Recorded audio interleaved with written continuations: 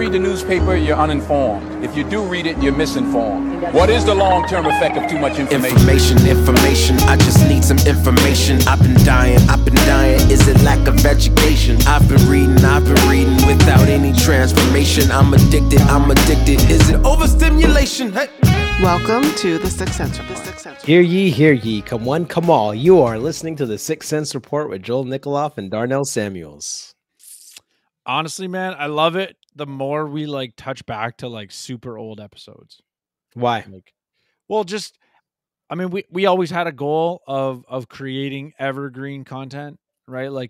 We always intended to have a discussion that wasn't centered on, even though we would use a relevant topic or an article, or more, I shouldn't say relevant, a time sensitive topic or an article to launch our discussion. It wasn't the focus. We would always dig really into the substance of the issue in such a way that, or at least this was our goal, right? To really dig in such that we could have a conversation that wasn't time sensitive, that was green, such that 5 years from now you can listen to it again. And so, to some extent, as we build on, in this case, episode 3, in some of the things we teased out there, I think it's just demonstrating that we actually achieved that. And maybe it's a small little piece of, okay, you did it a bit, but still, I like it. I think it also just demonstrates that the conversation needs to keep going on almost everything we've talked about, right? It needs to continue to be a conversation because these are ideas and ideas are what matter. And I think ideas are, for a lot of people, something they don't tease out and don't think about much. They just apply the worldview or the ideas that they've adopted a lot of times through community or culture without actually owning them. So anyways, I'm excited for this conversation because I think it's kind of a peculiar one at the same time with definitely, man. So asylum seekers come to Canada, and this article is taken from City TV News. And so asylum seekers come to Canada for safety and a better life. But instead, a group of them ended up sleeping on the streets of the country's biggest city, Toronto. The Peter Street Shelter intake office was thrust into the national spotlight after the city, dealing with an overwhelmed shelter system, started to refer asylum seekers to federally run programs. But when people in need showed up to Peter Street, Peter Street site, they were met with long waits, forcing them to stay on the street out front for weeks with no other place to go. Community leaders have taken matters into their own hands, helping more of them move the household people, moving the people into churches in the GTA. So this has been an issue that's been in the forefront. Joel, what do you think of it? Man, I think it's another example of really big issues showing up in really small pockets, and we don't end up actually talking about the big issues. Right? So part of this issue, and I don't want to go down the rabbit hole too much, but I will touch on it a bit probably near the end. But a part of this issue has to do with housing, right? If we had an abundance of housing, this opportunity, this wouldn't even happen. Oh, you mean shelter? You mean shelters? Well, no, housing in general. If you have a housing shortage, you're not going to have an abundance of shelters, right? If you have an abundance of housing, you can convert things to shelters out of your excess, right? If you have, again, my point is we have a massive housing shortage in Canada. But this is a part of the issue that let's throw money at the problem without recognizing that this is a maybe 20-year culmination of other issues. Right. So we don't have a conversation about those issues. We only have a conversation about let's call it the current symptom. And so Okay. my point is just that there's so many layers to this, right? Like it's Okay. But what was your initial reaction to seeing people sleeping on the street? like, man, like it was unfathomable just in that, like, didn't we bring these people here on purpose was sort of the initial, right? Like, and again, and we're going to get into like what's asylum versus not, right? But like immigration in general, it's sort of like my default response without thinking about it is like, how do we have immigrants on the street? Like, what are we doing something wrong here? Like, are we, I've heard about, Trudeau's got crazy targets for immigration. Is that the cause? And one of the thoughts that it wasn't my initial thought, it's more based on this conversation. One of the things that I see a lot in the workplace, it's like, let's do let's do less better, and then worrying about adding to our plate. Right? So in the sense of immigration, it's like we have a housing shortage problem. Let's get our house in order before we keep adding to that problem through immigration. Right? Now, I'm not saying we have no immigration, but what's the current sustainable level of immigration with our current housing trajectory, with our current, other factors that play into, let's call it, the success of immigrants? Right? In theory, as a simple example, immigrants who are going to be staying in a house of somebody else's, like someone else's house. Oh, okay, maybe that gives me a reason to approve them because I'm not going to hinder my housing problem. Right? But if they're going to be in independent housing, then that's going to make our housing issue more complicated or compound the problem. And so that's where, for me, I'm like, why is this happening? It's like, well, this is the culmination of 5 years of bad decisions. Now, maybe I'm wrong, but that was sort of my initial response because I'm looking at it like immigration, people we brought here on purpose, and now we put them on the streets. Right? Again, I was slightly ignorant perspective, but that was sort of my initial response without knowing all the details, without understanding, asylum versus refugee, which we'll get into. What about you? What did this make you think? Being a black eye on. Yeah, well, I was, I've been kind of not watching the news. It's a good call. I haven't been really watching too much, and just scrolling every now and then. Like I'll scroll and stuff will show up in your feed. I only heard rumblings about it, but I was very fortunate this summer to go to 2 Jays games. One week and then the following week. And so where I park, I got to walk past Peter Street.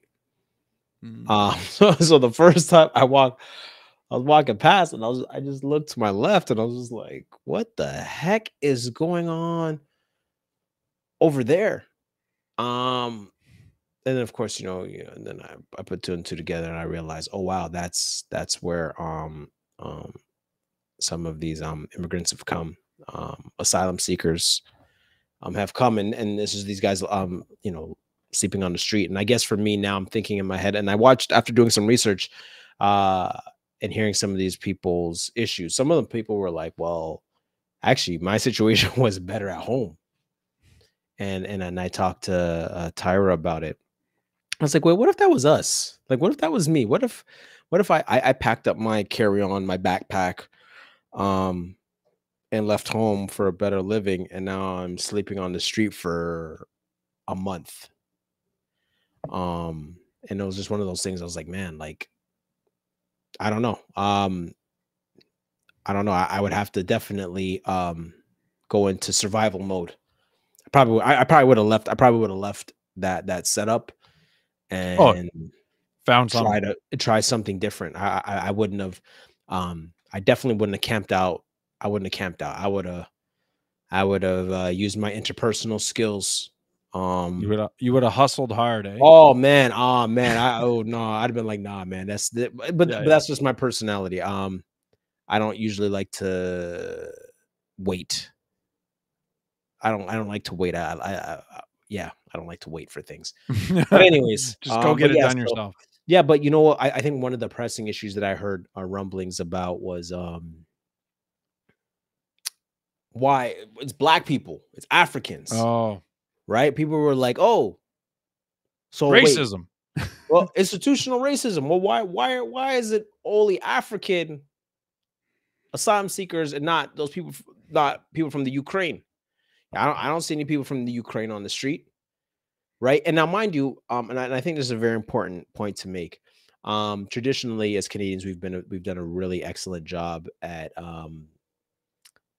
welcoming, being hospitable. I'll say that we've been very hospitable to immigrants when they come to the country. Housing, we set them up, we take care of them. So looking at this situation was just kind of like, okay, whoa. Are we losing a step? Are we losing a step? Even though it wasn't a lot of people, it wasn't, from what I've read, it wasn't thousands, but hundreds. But the problem is, why weren't we able to take care of the small amount of people, which is a reflection of our system is overran and overpacked. But to answer the question on the issue of systemic racism and why is it only African people on the street, the issue was making the distinction between asylum seekers and refugees. And so Yeah, we wouldn't have had any or almost no refugees from Ukraine. Or sorry, asylum seekers from Ukraine. Right. So we're going to be looking at a statement from the press secretary, Bahaz Dara Aziz, the Office of the Minister of Immigration, Refugees, and Citizenship of Canada. And so there was a statement made about this whole situation. So real quick, the asylum seekers were the African immigrants were asylum seekers. They were fleeing something, and then the Ukraine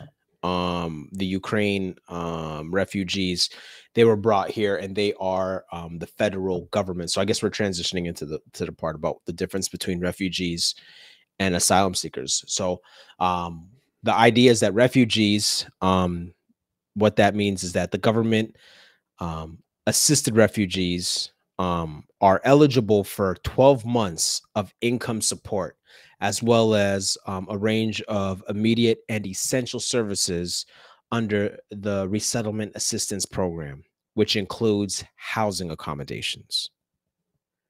So this is what the people from Ukraine, the refugees from Ukraine, were receiving.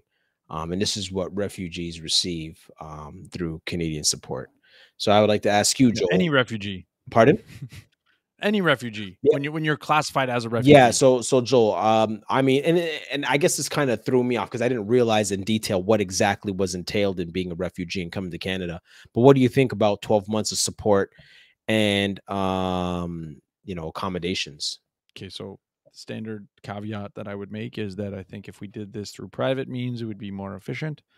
But that's parking that. I think conceptually, if a community is willing to accept refugees, the context of a refugee as opposed to an immigrant being somebody who's essentially fleeing, and the fleeing status generally implies a lot of like you're leaving everything behind, right? And so as a refugee, and you've gone through that channel, you've sort of demonstrated both you are a refugee in need of escaping your country for some level of persecution or inability to survive.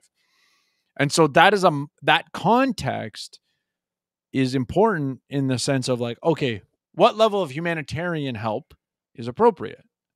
And so I think something like support for a year, let's sort of park how they do it. But that concept of supporting somebody who's coming to your country for a year to get set up, to get used to being here and start functioning, that makes sense to some regard, right? Like, again, under the refugee status. So if I look at our targets of immigration, so I've got a link. Where did I put it? That talks about the total number of immigrants coming here being, essentially, I don't want to say insane, but exceptionally high. It's called the website's canadavisa.com. Canada's goal for 2023 to 2025 is sort of what's highlighting this page that for the link I've got. In 2023, the target would be 465,000, with only 76,000 being refugees. So just using it as a proportionality, right? We're talking not even 20% of immigrants that you're letting into the country that you're going to support. Right. So I just want to contextualize like the volume of people that this is available to under refugee status is relatively low. And I mean, technically speaking, you don't even see asylum seekers on this immigration list. So unless they're sort of bucketed under something else, I would think they probably fall under what's called the humanitarian other category. Again, I'm slightly speculation because it doesn't reference asylum in here. But based on what we know, based on episode 3, what we talked about in the asylum process, I know it's a long time ago. It makes sense to me that that asylum number is really low, because it's generally like they're at the border, like they walked up to the border, or they're in the country and they walked up to the consulate kind of thing and applied for asylum status. Mm-hmm. So this is the whole thing with the Roxham Road, illegal border crossings, people who were given refugee status in America, didn't want to be a refugee in America. They wanted to come to Canada. Then they would try to illegally come to Canada and claim asylum status instead of refugee. So all that to say, you know, is 1 year support for a subsect of our immigration sort of a reasonable thing? Again, not trying to look at how it's funded or where it comes from, but just conceptually, I think it makes sense. I think it's a humanitarian thing to do. I think if you are going to bring them, some level of support is appropriate. Let's call it a year of helping them might make sense. The question is that actually what happens, right? Do they then go on some level of welfare for 3, 4, 5 years afterwards? To me, if that was the case, I would say this demonstrates a failure of the refugee process to integrate them into being a productive member of society. Mm-hmm. Right. But, you know, I'll slightly park that. But I mean, what about you? What do you think? Does that give you pause for concern that we're supporting people for that amount or that much? A little bit. I think back, like, you know, I have conversations with my grandparents on this issue, and when they first came to the country, and how, you know, they came for work, that there was work already available, right? So the work was already available, and the housing issue for them, I can't speak for everybody else, but the housing issue was, well, either they were able to find places to live, or there was family or friends or whatever the case may be. But they had to rough it out, and eventually set themselves up. And I remember even as a kid. No. Did they come as immigrants? Sorry, just to. Yeah. Okay. And so, you know, they would come, my grandparents would come, and they had their kids back home, my mom and my dad, and even for Tyra's family as well, right? The kids would stay back. Parents would come here, work, room with people, a lot of rooming with people. Until you got on your feet. And then I remember as a little kid, my grandma, she had a big house, and we used to have a lot of people come from Trinidad and Grenada and stay with us, who just came to the country and who were just trying to get back on their feet. So, you know, our house was like a rooming house for, you know, people trying to get on their feet. And that's what I saw growing up. Right, just strangers, distant family, relatives, family, friends, people just coming in and out of the house, trying to get on their feet. And so I say all that to say that I don't know. It looks kind of weird to me that we're inviting people to come, and we're not being hospitable and being ready for them. And I'm sure, like, you know, these are hardworking people that are coming here who want to get on their feet. But there's nothing here. and all those people on the street, I'm assuming, they didn't sleep on the street back where they're from. And the people that do come here, they want to work, they want to be independent, they want to have a sense of dignity, they want to contribute, but there's nothing for them to do in the meantime, and so it almost Well, seems like this seems like this is now the process now, where it's just like, okay, come here, wait around for a couple years until something happens. well, it's funny. I just looked at the show notes page for episode 3, and I have a video that we referenced. The quotation that I put for the title of the video was, "I would be happy to cut grass." And I don't know if you remember this, but basically, and this was asylum, not refugee, but still, the guy was asylum, and they were waiting for money, but he's like, I can't even work because he didn't have a visa to work because he was asylum, Right.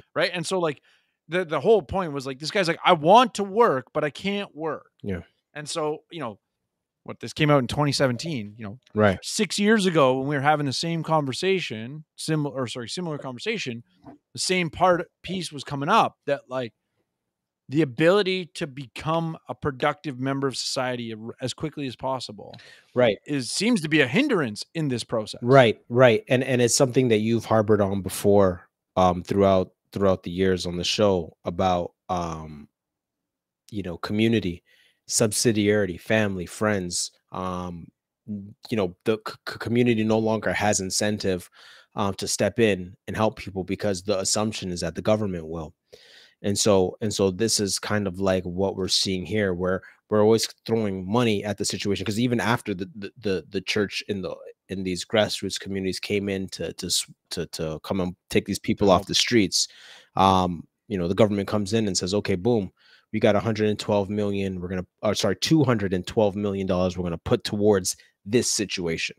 But just for the listeners, I'm going to read some part about the asylum seekers. Right. So housing and support, and this is a continuation from the statement from Behaz Dara Aziz, who's from the office of the Minister of Immigration. And it says, housing and supports for asylum seekers are the responsibility of provinces and municipalities, but we remain in constant communication with the city of Toronto and the province of Ontario, and how to best support these people. And so it goes on to say, in addition to the IHAP, and in response to the higher volumes of asylum seekers, IRCC has also been working closely with the most impacted provinces. We are working closely with the province of Ontario and the city of Toronto as they look to implement permanent housing solutions. That's why we have invested $1.34 billion into partnerships with the city to renew and repair more than 58,000 affordable housing units managed by the Toronto Community Housing Corporation, and have committed over $290 million to tackle the homelessness in Toronto through Canada's homeless strategy and municipalities to provide temporary housing. As of July 3rd, 2023, IRCC has 3,536 hotel rooms in 6 provinces to provide lodging to asylum claimants. Now, that's a whole lot of money we're throwing around, and a lot of big promises, especially the aspect about permanent housing solutions for this community. Like, again, it's very simple. Canadians who work good jobs can't find permanent housing. So what are you talking about? Yeah. Well, and this goes back to sort of that quote I said at the beginning, like, do less better, then grow, right? Like, we have a problem with providing housing for the people that are here, and we just want to keep adding without resolving the problem, Right. Now, in theory, what I'm trying to get at is like, oh, maybe 400, 500,000 a year isn't the right target until you fix your housing problem. Yeah, Maybe it's 150,000 a but year. that makes no sense because you have Canadians who make tons of money and still can't find a place to live. So how are you going to take people who have no money? That's like it's And give them a permanent place to live. Hey Joel, you're the math guy. I'm not the math guy, but the math ain't mathing.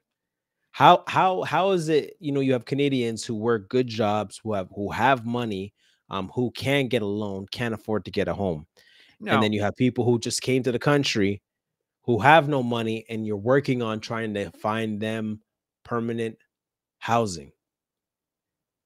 Come on, man. Stop this. Yeah. What about my permanent housing? Right? Is that what you're saying? Yeah, Like, well, yeah, but even that, you're not resolving it. So it's just one of those things. Just we're constantly throwing money at the issue.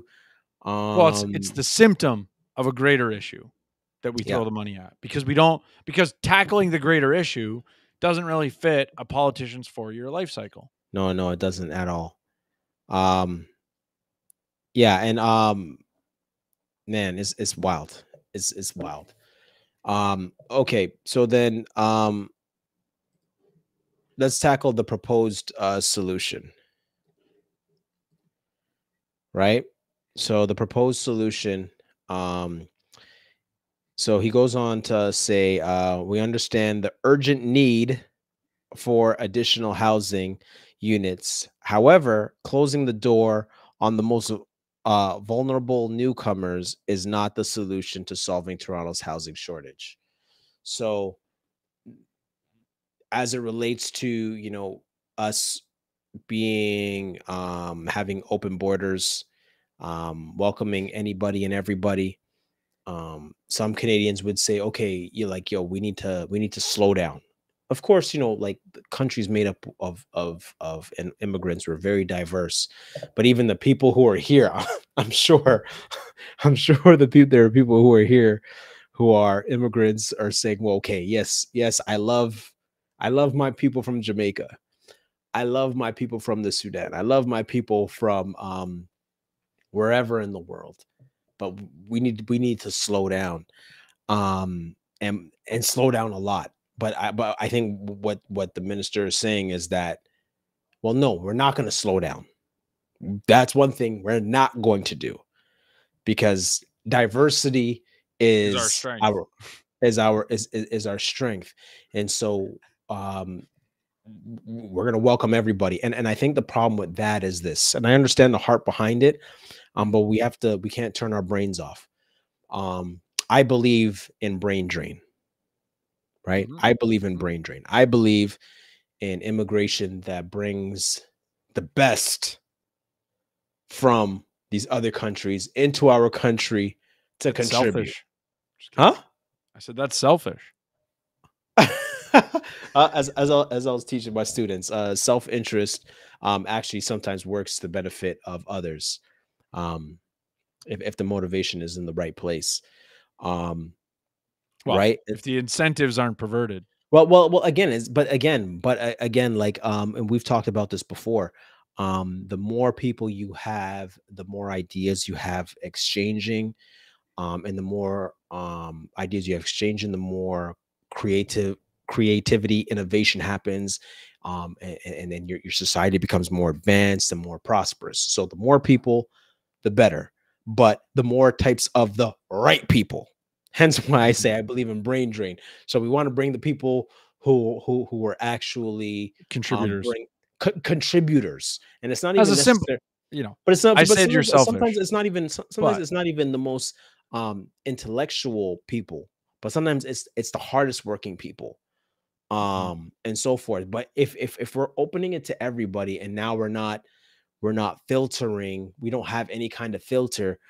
It puts a strain on our economy, and I don't think it's helpful. But again, the solution is definitely the point that the minister is making, is that we're not putting a cap on our immigration, but we're hoping that the more people that come into our country will actually make it better, which I doubt.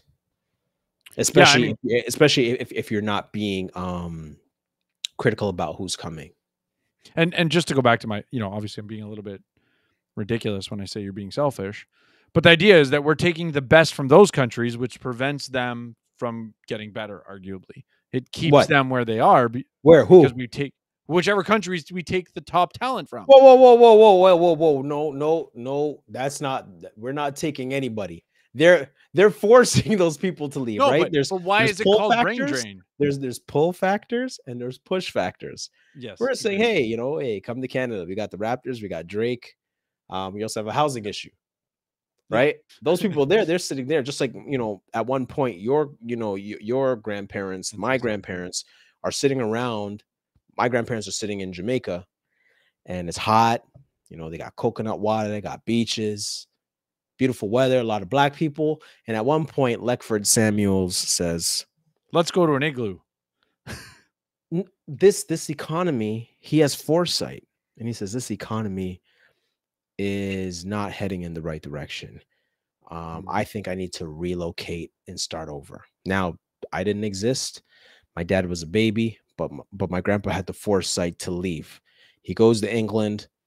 England isn't what he thought it was. He goes to the doctor one day, sees a magazine on the table. In the magazine, he's reading it, and then there's an article about Montreal and how great it is and that there's jobs there. He read the article, and he says, by the end of the month, he was gone. And here I am, right? So the point is that these people that are leaving these countries have foresight. They have political and economic foresight to be like, you know what? This is my home country. I love the people here, but I got to leave. Yep. So there's that push factor. We have the pull factor. And it's their fault. It's their fault why their people are leaving and making their country weaker. Yeah. But, and this is where the smaller the number of, let's call it economic immigrants, the more you're appealing to the top talent. But again, yes, are we getting the top talent? That's my issue. No, but this is my point. As the number is 100,000, in contrast to 500,000, you're also weeding out for the top talent. Yeah, right. Like it's if I've got 1 million applicants and 100,000 positions, chances are I'm gonna take the top. I'm gonna end up with almost all top talent. Mm-hmm. Right. But as I push that number up in terms of the immigrants I'm willing to accept, the threshold of quality has to come down. Now, it might only be 2%. Not a big deal. If it's 50% in terms of quality, well, potentially I'm now letting in people who are going to come here and become criminals because that's who they were in their previous country. They could just make it look like they're a good candidate. But when you're taking a really small number, the ability for a deceptive candidate to make its way through is impossible almost. Mm-hmm. Right? For a criminal, obviously talking not a white collar criminal, blue collar criminal for horrible terminology, but the person who's going to, steal from their neighbor because that's what they're doing in their home country is not generally going to make it when you have a really low immigration level. Yeah. Yeah. And even then, it's kind of crazy. And maybe this is just a weird takeaway, but I noticed, so I live in Brampton and I'm noticing like there's a lot more people begging at the intersections than they're used to. Man. Right. And I used to think that was like, remember Squeegee Kids? That was a Toronto thing, bro. Yeah. Remember Squeegee Kids? Like that was a Toronto thing, right? Yeah. And then we made it illegal. Right. And then so but again, Squeegee Kids were in Toronto. They weren't in Brampton. They weren't in Mississauga. Right. And that's my point. So now I'm coming to these intersections and, there's people, that look like they just came here and they're begging and you're kind of like, whoa. But or again, it could be a hustle and they actually got a nicer place to live than I do. We've seen you remember the bag lady from Toronto? Yeah, we've seen YouTube videos where people are begging and then you follow them home and they got a 3-bedroom condo, with all the fixings. So who knows? But again, anyways, when we get to my 2 cents, I'll unpack that further. But as we're on the issue of solutions, how was the migrant or the asylum people sleeping on the street, how was that issue resolved?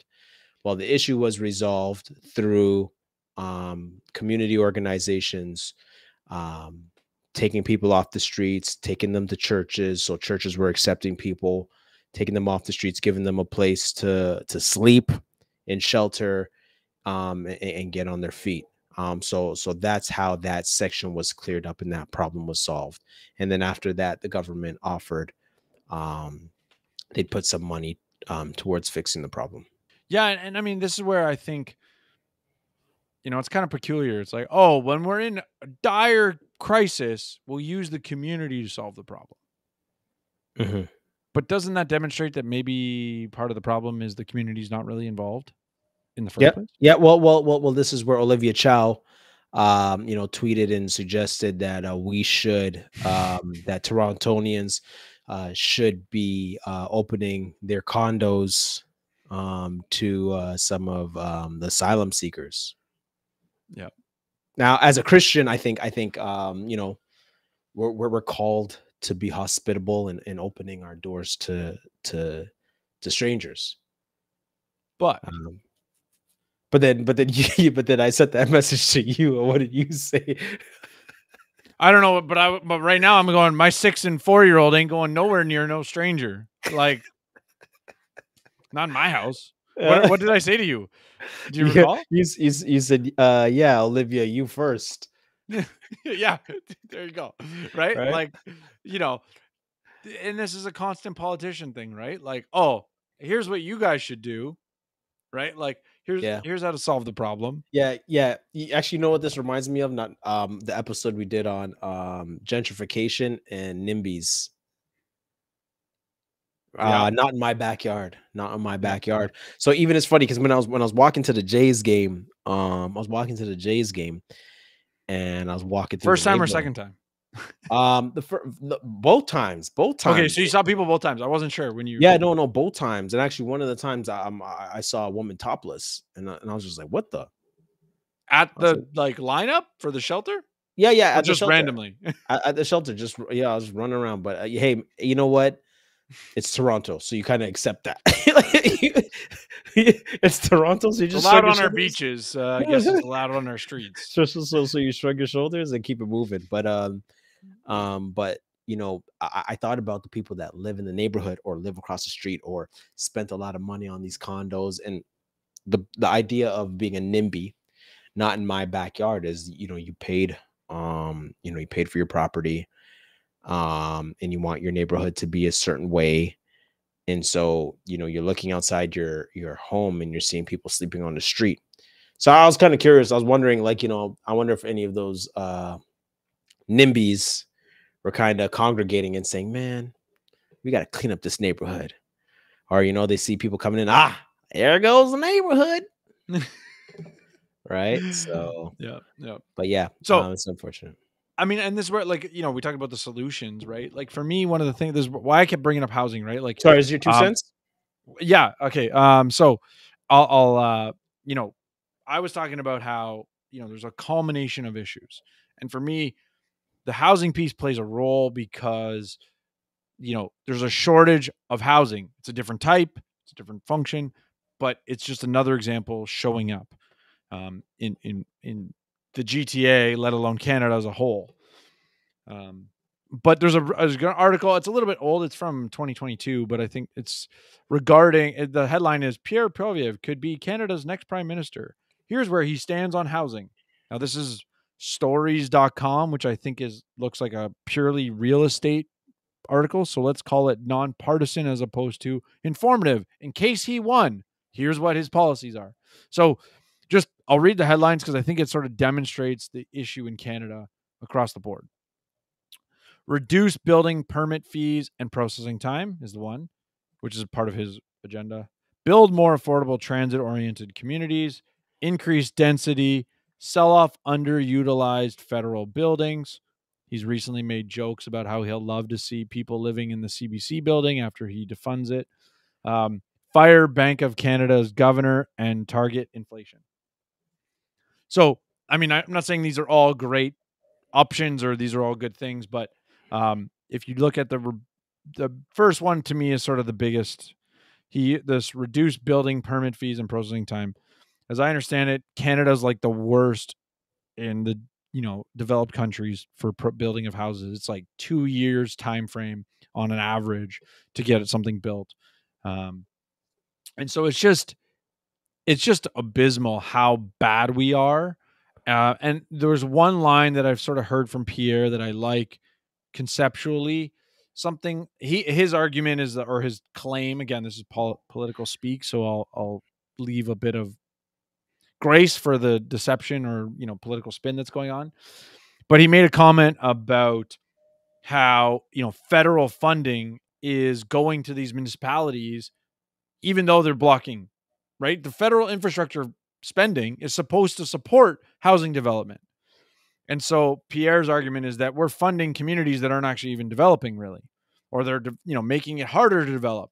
And so one of his campaigning slogans is that we're going to build in incentives to give people more money if they get more housing done, and cut off the funding if they don't meet certain developmental targets. Now, I'm not saying it's a great idea or it's going to work amazing, but really he's actually starting to go, hey, what are the incentives that, like the municipal, arguably you have a greater political power with your lobbyist groups if you make things more difficult.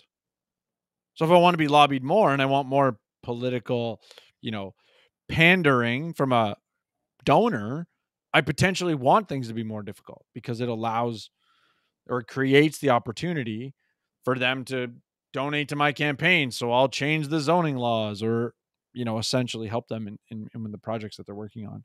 So I think this, the housing issue in Canada is a prime example of something that's built up or caused a bit of this issue. And I said early on, there's a multitude of issues. I was hinting at communities playing into it as we chatted with regards to how they solved the problem. But I look at it like, I don't know if this is true in not Mississauga or Toronto or GTA in general, but I can almost guarantee it is. The ability for a church to house people is basically illegal. Right? So this solution was permitted by the government. But on a day-to-day perspective, it's not. And so how much is it that we've regulated or zoning laws in such a way that we've made it impossible for communities to help? Unless the government comes in and goes, okay, fine, we'll let you do it this time because we can't do it ourselves. It's similar to what you've seen with, I think it's more so in the States, but like you have scenarios where a church is handing out free food and they get shut down for not following city ordinances. It's like, we're providing food to the people in need, but because we don't have a commercial food providing permit, you're going to shut us down. And now, again, I'm just sort of being a little bit ridiculous in calling it a food, because I don't necessarily know what the reasons are, but go look on the internet. I can potentially put some stuff in the show notes page, but you'll see plenty of pastors getting arrested for feeding people because it didn't follow the city bylaws. And so I just look at this as another example of, government being too heavy-handed, too regulatory, whether it be zoning laws or other things, that are a huge catalyst to this situation that occurred. But we don't address them. We don't have conversations about those big ideas.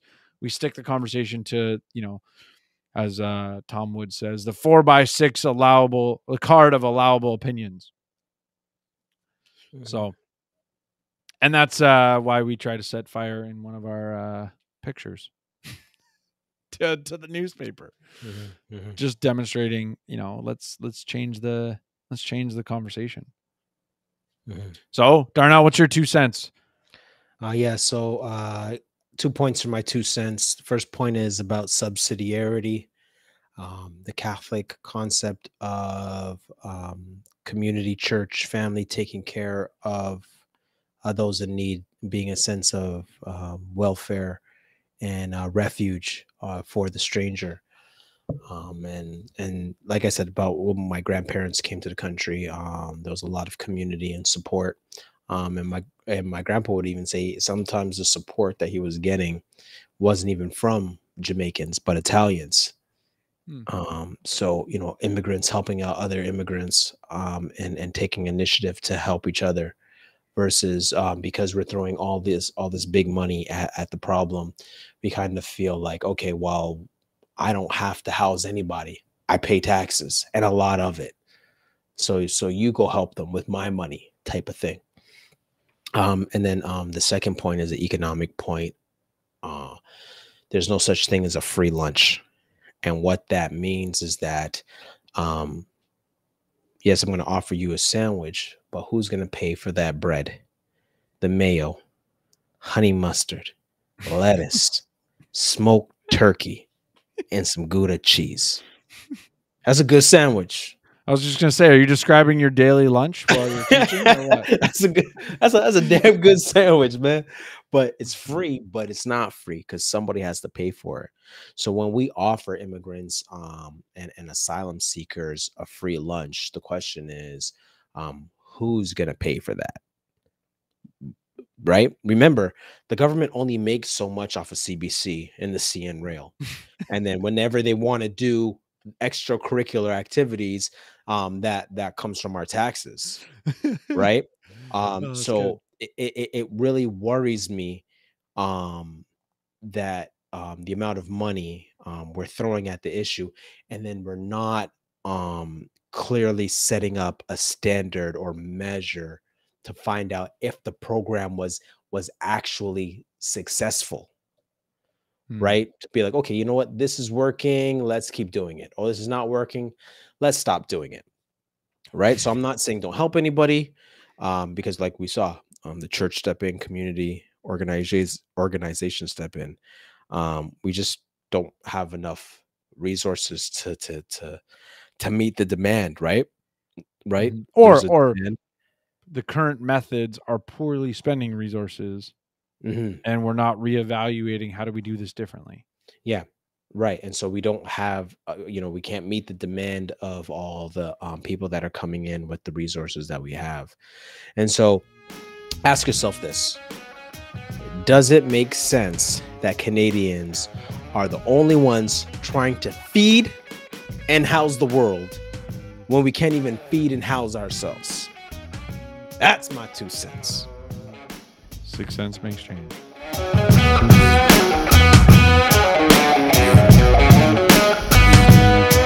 But you heard me? Does that make sense? Madden and Mitchell Media.